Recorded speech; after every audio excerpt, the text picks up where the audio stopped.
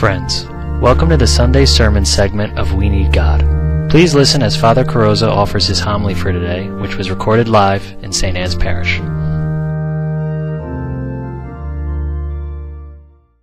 We are indeed living in extraordinary times, and certainly not just because of the coronavirus that since March we haven't been able to gather publicly for Mass. But even without the virus, we're living in extraordinary times, and extraordinary in the negative sense, because in our Western world, this is the first time in recorded history that a majority of people do not worship any God on a regular basis. Ever since history has been recorded, people have worshipped whatever they believed God to be, whether it was many gods or the one true God. A majority of people worshipped the gods. But now, especially among our young people see no need for formal worship of God. And all sorts of surveys and writings and discussions have gone on to try to settle this problem and say, why is it that our young people are fleeing from God? The first thing they point out is that our young people don't seem to think we need God, and so we can make happiness and peace on our own. Well, just look at the news. Is it happening? Obviously not. I think it's time for us to admit that trying to live life without God has been a colossal failure, and we need to return and admit we don't know how to make peace on our own. Lord, we need your laws. We need you to guide us. And again, a lot of people have written and asked, what can we do to help people return to the Lord? And of course, it's not just we as Catholics. In fact, we're doing better than other denominations of Christianity and other religions. Across the board, Christians, Jews, Muslims, the young people just don't see any need to worship God, and even many of the older people as well. I believe we have a leg up on everybody else, that we have the key that would not only lead people back to church, but would make them flock to church if they only truly understood it. And that is what we celebrate here at Mass every Sunday, and what today's feast specifically looks at. And that is Corpus Christi, the body and blood of Christ. That when we come to Mass, we are not just receiving a piece of bread, but rather at the Mass, when the priest who has been ordained by Christ says the words of Jesus at the Last Supper over a piece of bread and again over a cup of wine, "Take this, all of you, and eat of it, for this is my body which has been given up for you," that the Lord miraculously changes the bread and wine into his body and blood. Even though they still have the appearance of bread and wine, we know they are now his actual body and blood. If people truly understood what was happening there, I am convinced they would flock to church, because they would want to receive the Eucharist more than life itself. But unfortunately, and probably connected with the exodus of people from church, studies show that a majority of Catholics, sadly recently even a majority of church-going Catholics, do not believe that Jesus is truly present in the Eucharist. Now, I hope that they deliberately asked the question in a leading way to get the answer they wanted, which is a very easy thing for somebody who's looking for an answer like that to do. Because I don't for one moment believe that the majority of people who come to Mass here at St. Anne's on Sunday do not believe that what we're receiving is actually the body and blood of Jesus. But I do ask you to ask yourself, do you believe when we come to receive the Eucharist, will you be actually receiving God himself in your hand and in your mouth? That the Eucharist, the host that you receive, that we could adore, we could prostrate before it while we incense it and genuflect before it and treat the Eucharist with such reverence because it truly is the flesh and blood of Jesus? Or do you believe it's merely a symbol of the Lord, a reminder of what he did the night before he died? One of our contemporary Catholic theologians, Alice von Hildebrand, was once talking with a few of her Catholic friends, and the Eucharist came up in discussion, and one of them said that the Eucharist is a beautiful symbol or something to those effects. And Alice von Hildebrand responded, "If the Eucharist is only a symbol, to hell with it." And it may sound like strong words, but I repeat them. If the Eucharist is only a symbol, to hell with it. If what we're receiving is just a piece of bread that reminds us that Jesus, the night before he died, had dinner with his apostles, what do we need it for? What purpose does it serve? What reason would there be for us to come into church and receive a piece of bread here, just remembering Jesus' meal before he died? If it's not actually his body and blood, then I say along with Alice von Hildebrand, to hell with it. We don't need it. Oh, but the Eucharist is far more than merely a symbol of what Jesus did the night before he died. No, the Eucharist truly is the actual flesh and blood of Jesus. We are about to receive him, body, soul, and divinity. We are about to take God in our hands and receive the Eucharist, become one with him. And in doing that, we become part of Christ. He enters into us. We know that we're made of the food we eat. So now here is a situation where we actually become the food we consume. God himself, in the form of bread and wine, he gave us the Eucharist as he changed bread and wine into his body and blood. He didn't change it into the physical appearance of flesh and blood because that would be grotesque for us to eat. He left the appearance of bread and wine so that we could have his body and blood in a palatable form so that we could easily consume him and he could enter us, and now we are made of the very flesh and blood of Jesus. We are part of his body, and the church in the world continues to be his continuous presence. We are Christ in the world, and each and every one of us is now united with Christ whenever we worthily receive the Eucharist in his suffering, death, resurrection, and his glory in heaven. And that is an awesome gift he gives to us. I often ask people who do not believe in the real presence of Jesus in the Eucharist what Jesus did the night before he died. I have never heard anybody deny to me that at the Last Supper, Jesus turned bread and wine into his flesh and blood as food for the apostles. But they don't believe that now when we gather at Mass, we repeat that. Well, I ask them, why not? Why would Jesus have done that the night before? What did he do for the apostles? And they usually don't have an answer for that. The answer is that he gave them his flesh and blood, just as I have said, so that the next day when he went through his passion, when he was suffering, when he was scourged, when he was nailed to the cross, when he was buried in the tomb, and most importantly, when he was risen again, they would be with him as cells on his body. He did that to bring them with him to the cross with all of their sins, to have them killed there. But he didn't just do that for the apostles the night before he died. Notice the day he rose from the dead.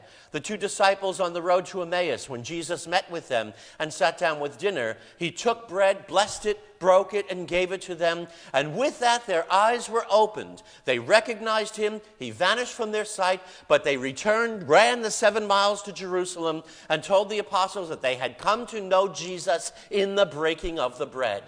And that was no accident that St. Luke used those words, because the Lord was reminding them, every time you come to Mass and break the bread in my memory, you will be repeating what I did with the apostles the night before he died. So it was a reminder to the apostles, what happened at the Last Supper will continue. And we know it did. And St. Paul, in our second reading today from the first letter to the Corinthians, chapter 10, he says to us very clearly, the bread that we break, is it not a participation in the body of Christ? And the cup that we share, is it not a sharing in the blood of Christ? So it was obvious that the early church firmly believed that what we were receiving truly is the flesh and blood of Jesus. And when Jesus at the Last Supper told the apostles, do this in remembrance of me, maybe the problem is our English word remembrance, that we think of that as just to call to mind, to remember. But the Greek word that was used there is anamnesis, which means a lot more. Jesus, in saying, do this in anamnesis of me, the word anamnesis says, do this whenever you do it to make what I'm doing now forever present for you. So do this whenever you do it to make my Last Supper, my suffering, death, and resurrection, my Paschal mystery forever present. And that's what we do at each and every Mass, every Sunday, many of us every day of our lives when we come to receive the Eucharist. Do we realize that? The gift that Jesus has given us, that every time we come to Mass, his suffering, death, and resurrection is made truly present to us. Not that Jesus is being crucified again somewhere, as some of our critics misunderstand. No, Jesus died once for all on the cross, and he gave us the one sacrifice of all time for sin. That's why we don't sacrifice animals anymore, as they did up till Jesus' time. We have no need to do that because Jesus himself offered himself as the perfect animal sacrifice, as the human sacrifice. Do we not call him the Paschal Lamb, the Lamb of God who takes away the sins of the world? No, Jesus did that sacrifice for sin once for all, and we participate in it perpetually. The Mass makes what Jesus did 2,000 years ago forever present to us. I like to think of it as he set up a power strip with many different places that we can plug in, just as we all have in our homes. And imagine a power strip that the Lord has set up throughout time, that every time we come into church, we can plug in and receive the power of Jesus' suffering, death, and resurrection. That the Mass makes his paschal mystery forever present to us. Do we realize the awesome beauty of what takes place? That the Lord could have said to us to offer the sacrifice on our own. Any one of you who has sinned, well, you want to come into heaven, offer the sacrifice, and then you can enter my kingdom. But he didn't do that. You've heard me say before that a lot of people complain the Lord is not fair. And I say, you're right. The Lord is not fair. And I'm very glad he's not fair. Because if God is fair, I'm in an awful lot of trouble, and so are you. Because the second person of the Trinity, after original sin, when the Father asked him to take on flesh and dwell in our world and offer the sacrifice for sin that you and I owed to him, he could have said, wait a minute, that's not fair. I didn't commit sin. They sinned against me. Why should I have to take on flesh and dwell in their world and offer the sacrifice that they should be offering to me for their sins? No, that's not fair. Any one of them who wants to come into our kingdom, they did the crime, then let them do the time. Any one of them who is willing to break his body and spill his blood, we'll let them into our kingdom if they offer the sacrifice that frees them from their sins. And would that have been fair? Absolutely. Who could say otherwise? But the Lord said, no, I love them too much to see them go through that pain. I will not make them offer their lives to us. I will offer it, Father, to you, and I will give them my body and blood as food to unite them with me as I offer myself to you for their sins. That indeed is awesome. That is radical.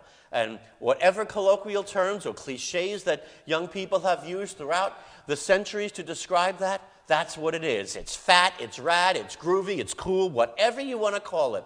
Whatever words are used today, think about it.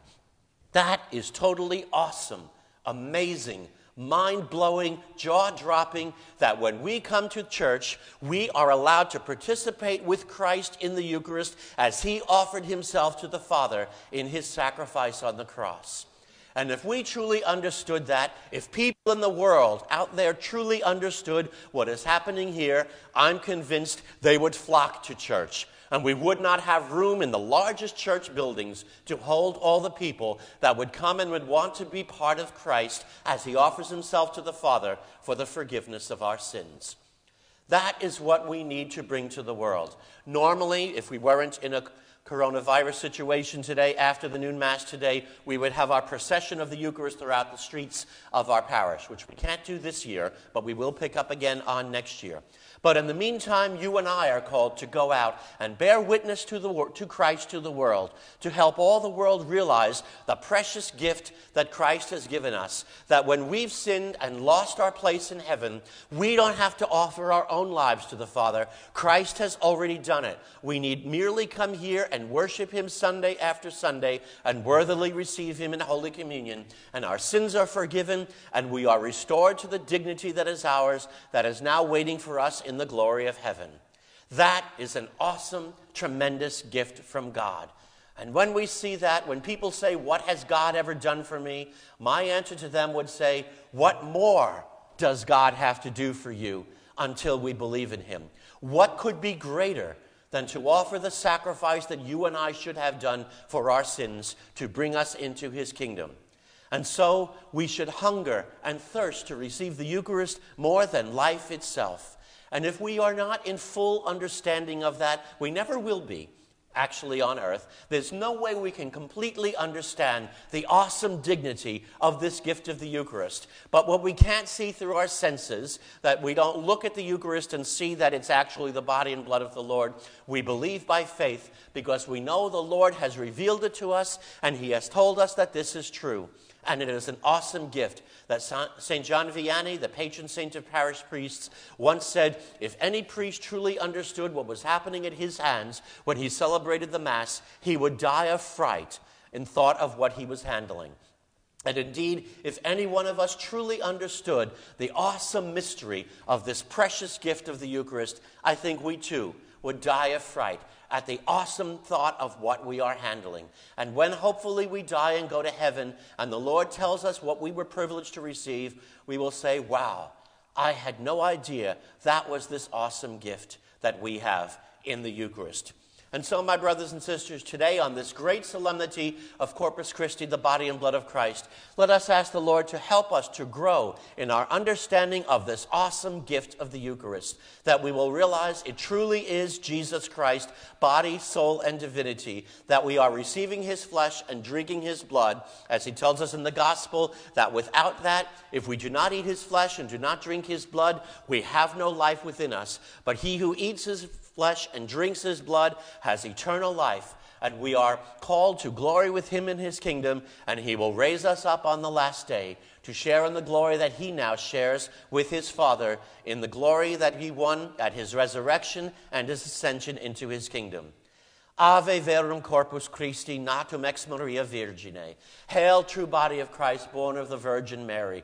Be for us here on earth a foretaste of the Paschal feast of heaven. May Jesus Christ be praised, now and forever.